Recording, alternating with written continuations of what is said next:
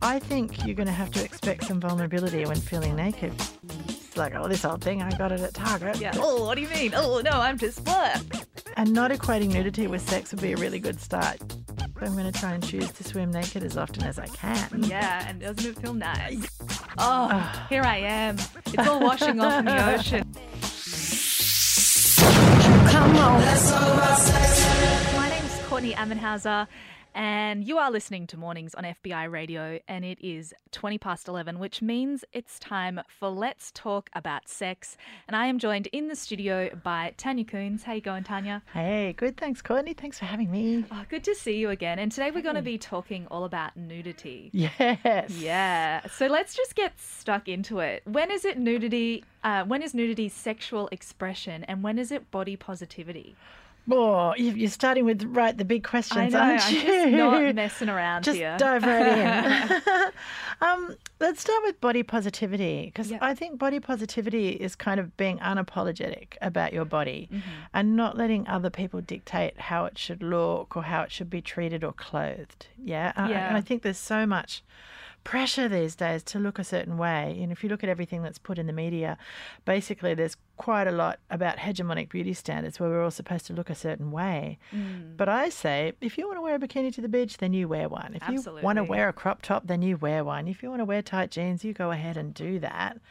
Because it doesn't seem very fair that other people dictate to you because of your size or your shape that you may or may not wear certain things. Yeah, totally. Yeah, and what that does is it kind of then turns our bodies into a project, right, to be worked on. So we're kind of like always this self-help project.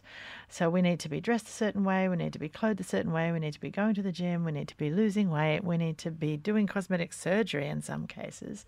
And that they're multi-billion-dollar industries, right? Yeah. I find that very interesting as well. For sure. So turning our bodies into a project, not so much. And again, it really depends on the age and the era that we're living in as to what is okay and what's normal. So what I find is that bodies don't change over history. People's bodies have been the same. Some are large, some are small, some are tall, some are short. But what is in fashion about bodies changes. True. Yeah. So that's kind of the body positivity take on things. Re-sexual expression, I kind of find that interesting because what people tend to do for sexual expression, it's more about what they're putting on their bodies rather than what they're taking off. Okay. Yeah, because people sort of clothe or flag in a general way. So, you might wear latex or fetish gear to indicate a type of sexuality, or you might choose to wear clothing that's a little bit more revealing. But there tends to be something on rather than people being like totally naked going, look at my sexuality. Right. Because I think when we're naked, we're kind of stripped down of all of our layers. And it's like, well, how do you flex? Sometimes people might use body art, tattoos or piercings or things like that. But generally when we're naked, it's much harder to tell, isn't it, who we are and what we're about. True, because it's just like, okay, well, this is my body. There's no signal of other things that you've selected to put is part of that art or whatever. So if you've got two naked people sitting next to each other, how are you going to tell their orientation or who they're interested in or what they're into? Yeah. So it tends to be like hints at nudity. So you can have that in art and photography. Yeah. Or full nudity, I guess, in art and photography as well. But again, there's a lens to it. Yeah, okay. So how would you classify nudists? Is that something that is body positivity? Is it sexual expression? Or is it something else entirely? Well, I think nudists are folks that just like to be naked. Okay. Really, it's that simple, you know. They like being naked at home. They like, playing sport naked, on a boat, in the beach, in the forest. They just, wherever they're allowed, like wherever they can and where they're permitted to be, they would like to be naked. Okay. Yeah, so Sydney's got 5 nudist beaches. Wow, I didn't know that. I knew that there were a couple, but I didn't realise there were 5. They've got 5, right? And I've sort of checked them all out because I wanted to see whether they were different and what they're like. So, and they do have a difference in kind of personality there. Yeah. But what's really interesting about these beaches is there's less body judgment and stigmatisation on a nudist beach than there is on a beach where people wear swimwear. Right. It's lots of people say to me, I couldn't go to a nudist beach. I'm afraid of being judged. And I'm like, you've got less chance of being judged there than you do on an everyday beach, because people are kind of looking up and down going, what kind of swimmer do you think that is, blah, blah. Yeah, where'd you get those swimmers from? Yeah, and on the nudist beach, people actually understand bodies come in all shapes and sizes, all ages, all sorts of things. So, yeah, I think that's a nice place to go for no judgment. Yeah, totally. Yeah. And so on these nudist beaches, there's this thing called a beat, but I don't actually know what that is. Yeah, because that's right. Because a lot of people say, is there sexual behaviour at a nudist beach? And in theory, it's supposed to be a beach where you go and you can be naked and all is good. But I think a lot of people can't separate being naked from being sexual, which is a bit irritating for those who would just like to be naked and not be harassed or not be gazed upon in a sexual way. Yeah. But a beat is usually a place where people go to seek each other out for sex. It's historically a gay community, and there are like millions of beats all through Sydney. So it makes sense that where there are nudist beaches, there are beats. So basically it's people cruising. So they might get off in the bushes or down the road or that sort of stuff. It's not legal, but it happens. Okay. So, yeah, I think you'll know that that's there, but often people try and keep that discreet. It's not like super flagrant.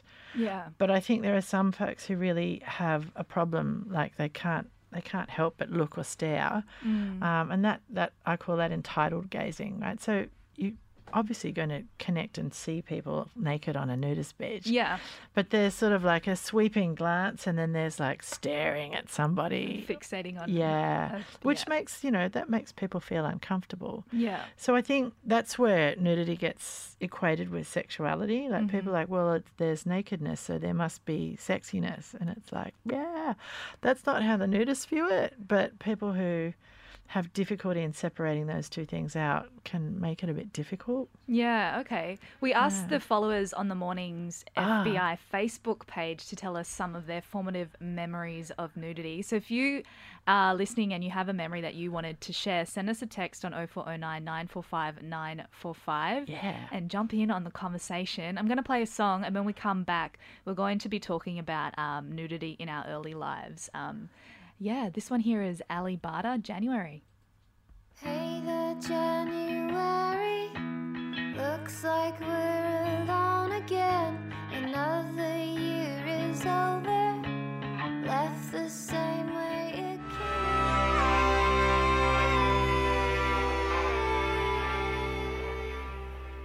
Ali Barter there with January here on Mornings on FBI Radio 94.5 on your digital radio or streaming online at fbiradio.com.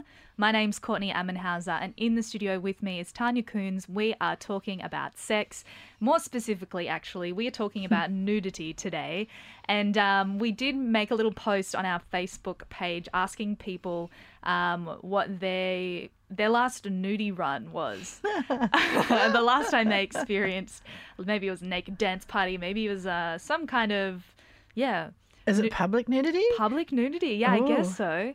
And I know the last time that I was naked was I went camping down the coast by myself. I think it was last year, and I found myself alone on a beach kind of at sunset. Oh, and lovely. I'd had a gin and tonic, and I was just feeling myself. I was alone on a beach. And then I just decided to get my gear up and go for a swim, and it was the best. I just felt so free. So that's amazing. What did you feel free of or from? That's what I'm interested in. Yeah, I just felt free of any kind of shield, physically, mentally, emotionally, that I'd kind of been hiding anything from, really. It was just kind of like this total lifting of the veil of just like, here I am. It's all washing off in the ocean. This is so wholesome. And it was just... yeah, a pure joy. I loved every moment of it. Oh, fantastic. I definitely think I'm a big fan of swimming naked, and I think there's definitely something to be said about that, just the freedom of not having any clothes on. And then try getting into a swimming pool or a beach afterwards wearing swimwear. It's like getting into the water with a ball gown on. Yeah, It's pretty hectic. Totally. Do you think that normalised nudity in our early life helps us form better relationships with our bodies later in life? I do, actually. I think that parents can teach their kids to be comfortable with their bodies and to care for their bodies. And not equating nudity with sex would be a really good start. You know, it might abolish some of that behaviour, the unwanted behaviour we see on nudist beaches or other places where people are naked. Yeah. But, you know, I've had many clients that haven't got a good relationship with their body, and almost all of them have received critical messages about their bodies, either teasing or bullying or concern from their family or friends, and that shit sticks, you know. Absolutely. People make sense of it and hang on to those narratives. And we don't really have any other point of reference other than our family as young children until we're 12. So if people are making jokes about bodies, and families tend to do that because they're kind of familiar with each other, then we're making sense of that there's something wrong with us or something wrong with our bodies. Yeah. I talk all the time, you know, I think that people with penises are socialised very differently about their genitals than people with vulvas, right? Because there's, you know, I've seen pictures of babies in utero with their hand around their penis, right? They start early about that feels nice, and they learn when they jiggle it feels nice, get an orgasm, kind of good. Yeah. But for people with vulvas, they get shamed about their genitals, that they don't look good, they don't smell good, they don't taste good, they bleed, they're dirty, they get you pregnant, they get you in trouble. There's not really nice messages about, hey, this thing's kind of great, and, you know, babies can come out through there, and you've got this powerful, actually. Yeah, and you've got this whole organ that's sole purpose is pleasure, the clitoris. Absolutely. So we don't get taught that, and so that's internalized as well. Yeah. And that comes out, you know, I meet a lot of people who've got sexual issues because they're really ashamed of their bodies, which is such a shame. Yeah. Yeah. Lots of us probably ran around in the nude when we were little. I know I did. Yeah. When do you think it becomes not okay for kids to be naked anymore, and why? I actually think, again, it depends on the parents' level of comfort, doesn't it? Whether they equate it to sex or sexual behaviour or not. I think lots of families, when the kids are young, they like to put them in the bath together, or they might, as an adult, bath with them or shower with them. And then there comes a stage where they stop. And I don't know if there's any rule. I think it's way before the kids hit puberty. I'd say that would be the latest thing. But it's usually when kids start asking more explicit questions. Yeah. Like, oh, what is this and what is that and how does that work? And I know that they're getting sort of age-appropriate messages at school. So I think when the questions about sex start coming, most parents are like, oh, okay, it's time to stop doing the naked thing. Or the kids get to bath or shower on their own, or mum and dad not involved so much. Yeah. Yeah. Okay. Do we start receiving messages about being ashamed of our naked bodies around this time? Like, are we having humiliation of the naked body instilled within us from a young age, do you think? Yeah, I do. But I think it's societal as well, because we kind of like, oh no, you can't be naked or you can't do this. I think it's really normal for young kids to touch their bodies. Yeah. And explore their bodies, because, you know, that's they're getting to know themselves, and they haven't been told we don't do that here, or that's not okay. So I think it's really pivotal how parents talk to their kids when they've discovered touching their genitals or places that we don't really do in public. So, like, if you find little Billy in the kitchen touching his penis, you can give him some really positive and directive messages like, hey, Billy, I know it might be nice to touch yourself there, or that feels good, doesn't it? But it's not something we do in the kitchen or in front of Auntie Dottie, you know? Yeah. That's something you need to do in your own bedroom. So if you want to keep doing that, that's really cool, but let's do that in your bedroom. That's something to do. Yeah. Separate. Yeah. But if you say you're a bad boy for doing that, you're actually shaming the whole human being and not the True. public behaviour. And then they learn that touching themselves is not a good thing to do, and it makes them bad.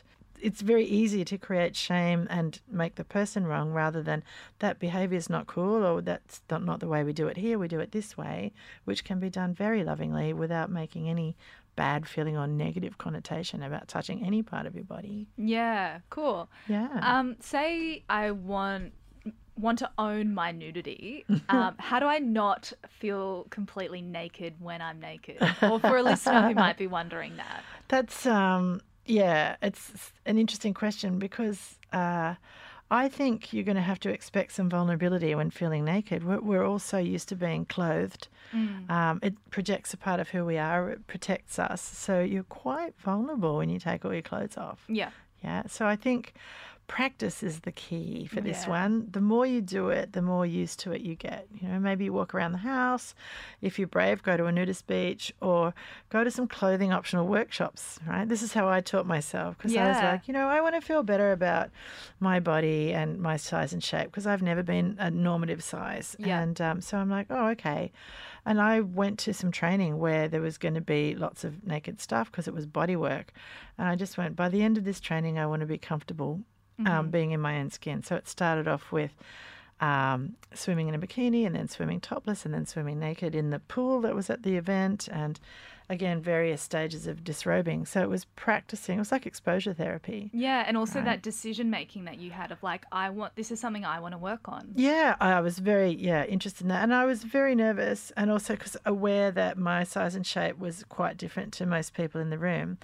But at the end of a week-long training, lots of people came up to me and were like, wow, we're so impressed with how you're holding yourself naked. And I was like, what? Are you talking to me? Like they weren't inside my head where I was a little bit nervous about it all. Yeah. And by the end of it, I was like, there's nothing wrong with this. And now, in fact, I'm going to try and choose to swim naked as often as I can. Yeah, and doesn't it feel nice? Yeah, there was a really big change in my outlook. And I think the more you do stuff like that, the more comfortable you get with your body. Yeah, I think that's something that I've had to work on myself as well. There was definitely, like as a child, I felt very free. And then there was probably a period of 10 years probably when my body started changing until like my early 20s where I felt a lot of shame or like uncomfortability or the pressure to feel like I needed to look a certain way. Yeah, so much confirmation stuff in the media and around puberty as well because your body's changing, so it's a bit scary. What's happening? Yeah. Am I going to look like everybody else? You know, what's happening to my body parts that are changing? Lots of stuff.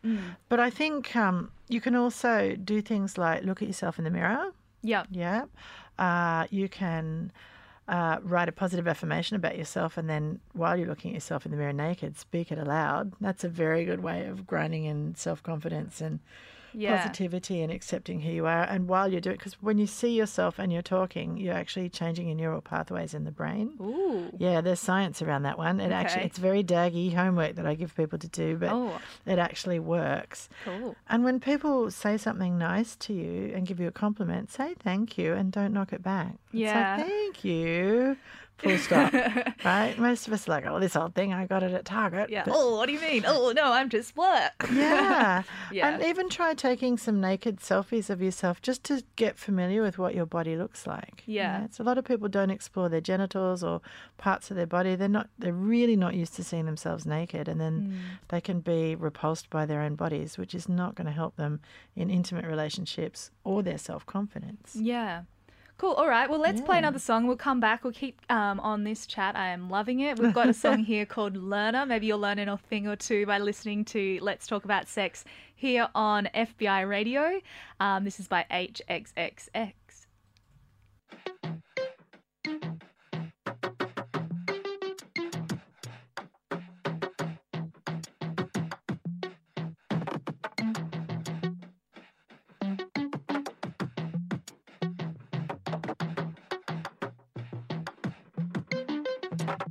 Learner there by HXXS. My name's Courtney Ammenhauser. You're tuned into Mornings here on FBI Radio 94.5. And right now we are talking about nudity as part of Let's Talk About Sex today. And I have our host, Tanya Coons, with me. Tanya, I wanted to have a little chat about breasts. Is being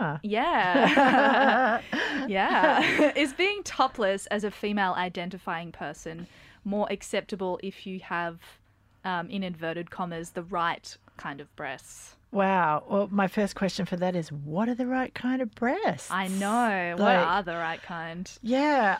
Years ago I saw a sex ed show from UK TV where they pinned up 10 sets of breasts, pictures of breasts on a clothesline, and they got 15-year-olds to come in and choose the breasts that they found most appealing, right? And there's a caveat here that all the students were assumed heterosexual. It's not an assumption I would make, nor one about gender, but it was a while ago, this show. Yeah. And all the young guys chose the fake breasts because that's what they see in porn. Right. And all the girls chose the fake breasts because that's what they thought the guys would like. And I was like, oh my God, they're 15. What are they going to be like about their bodies when they're just 30? Because bodies change as you're aging. And Wow, that's really interesting. So that's one consideration. And here's me aging myself a little. Like when I was growing up, all the beaches in Sydney were topless and there wasn't a fuss made at all. Some beaches had family areas and some had topless areas, but people pretty much got on with it, right? And a few years ago, I read an article in the Sydney Morning Herald saying that folks don't go topless anymore because a number of reasons. So worried about skin cancer. The fashion styles for swimwear were more covered up. I thought that was really interesting that there's that going on. Yeah. Phones and cameras. Yeah, I was going to say that would be a concern of mine. Yeah, definitely. You don't want to end up on somebody else's website. No, not particularly. No. And there's also, I think, a rise in conservatism. You know, things that people fought hard for in the 60s and 70s are now kind of going down again and being reverted, which I find that a shame because I can't see anything wrong with family-friendly parts of the beach and topless parts if that's what people want. Yeah. And it seems a little unfair. Like if guys can go topless, then why can't girls? Absolutely. Yeah. Well, and we're going to talk a little bit about that in our part 2 of nudity at the end of the month. Time. Yeah. Yeah. So in terms of size discrimination, do you think that's a factor when it comes to nudity? Well, we were saying before, I think at a nudist beach there are all shapes and sizes. So I think in communities where people are used to nakedness, it's okay. The only problems about size and nudity are where we get fat phobia involved, you know, where people are saying, well, you can't look like that because you don't look like people in magazines and catalogues and other things that we're seeing. Yeah. And I don't think we have a right to tell anybody that because of their size, nudity is not welcome, right? That's bullshit. Yeah. Really, bodies are bodies, and they come in all shapes and sizes, and we don't have a right to shame people who may be different to ourselves. Yeah. You know, I think there's so much of that, and what that body shaming does is result in people who are disconnected from their own bodies, and they don't know themselves very well. Whenever they think about their body, they're getting all these negative ideas and negative thoughts. I saw a TED Talk by Carol Vorderman, not Vorderman, I can't remember her name. She was saying that in the Western world, women and now young men as well, every 20 seconds scanning their body and finding something wrong. 20 seconds? Yeah, that's really... no, not 20 seconds, 20 minutes. But even so, 20 minutes is still a lot. That's frequent. How many times in a day then are you sort of having negative thoughts about your body? Yeah. Whereas I think our bodies are amazing. They're the things that cart us around and get us to places and give us pleasure. Yeah. And all of our emotions reside in the body. So this is what people don't think. We're living in a world where we value everything from the neck up, you know, logic and reason, and they're very sort of masculine traits. But the feminine traits of being in touch with feelings and being in touch with the earth, not so valued at the moment. And we need both. It's not one or t'other. We need both. So our emotions, they're like a GPS system for our body, right? They bounce us around and they've been instrumental for our survival as a species, right? So if you get angry, that's a really good sign that something's not okay, right? And if we pay attention to it, we can address it. And we'll often get some adrenaline involved to help us deal with the not okay thing, like a saber-toothed tiger or the incoming tribe coming to steal our fires and our campfire, our caves. You know, there's a hurricane coming. We've got to run the hell away. Yeah. Right? So that when we're sad, we need to be still. So could be a member of the tribe has died.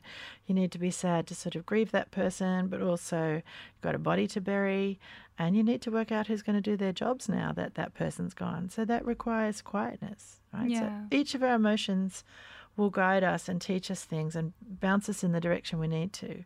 But we're living in a world where we try and push them all away, right? You can't feel sad, you can't feel angry, you can't feel upset. You're supposed to really try and feel happy all the time. But you know, our emotions are like the weather. They come and they go and they're informing us. Yeah. So if we're not in touch with our body, we certainly can't be in touch with this amazing sensory system that we have to help keep us safe and keep us functioning well. Yeah. And I think too, we were talking a little earlier about our bodies kind of you know, it's holding our memories and things like that. Yeah. And it's also representing a part of our story. So like maybe you've got scars on your knees from when you had a surgery, or maybe you've got, you know, stretch marks on your bum or whatever. And like, it's like, that was the time when I did this. I did X, XYZ. I fell off my bike when I was 12, or, you know, those sorts of things. Yeah, or like that represents a period of my time where I was going hard at another thing. And like, I personally love that. And but I think it definitely took a lot of time to come around to that and accept that. I saw a great comedy show at Melbourne Comedy Festival earlier in the year. It was Nikki Britton,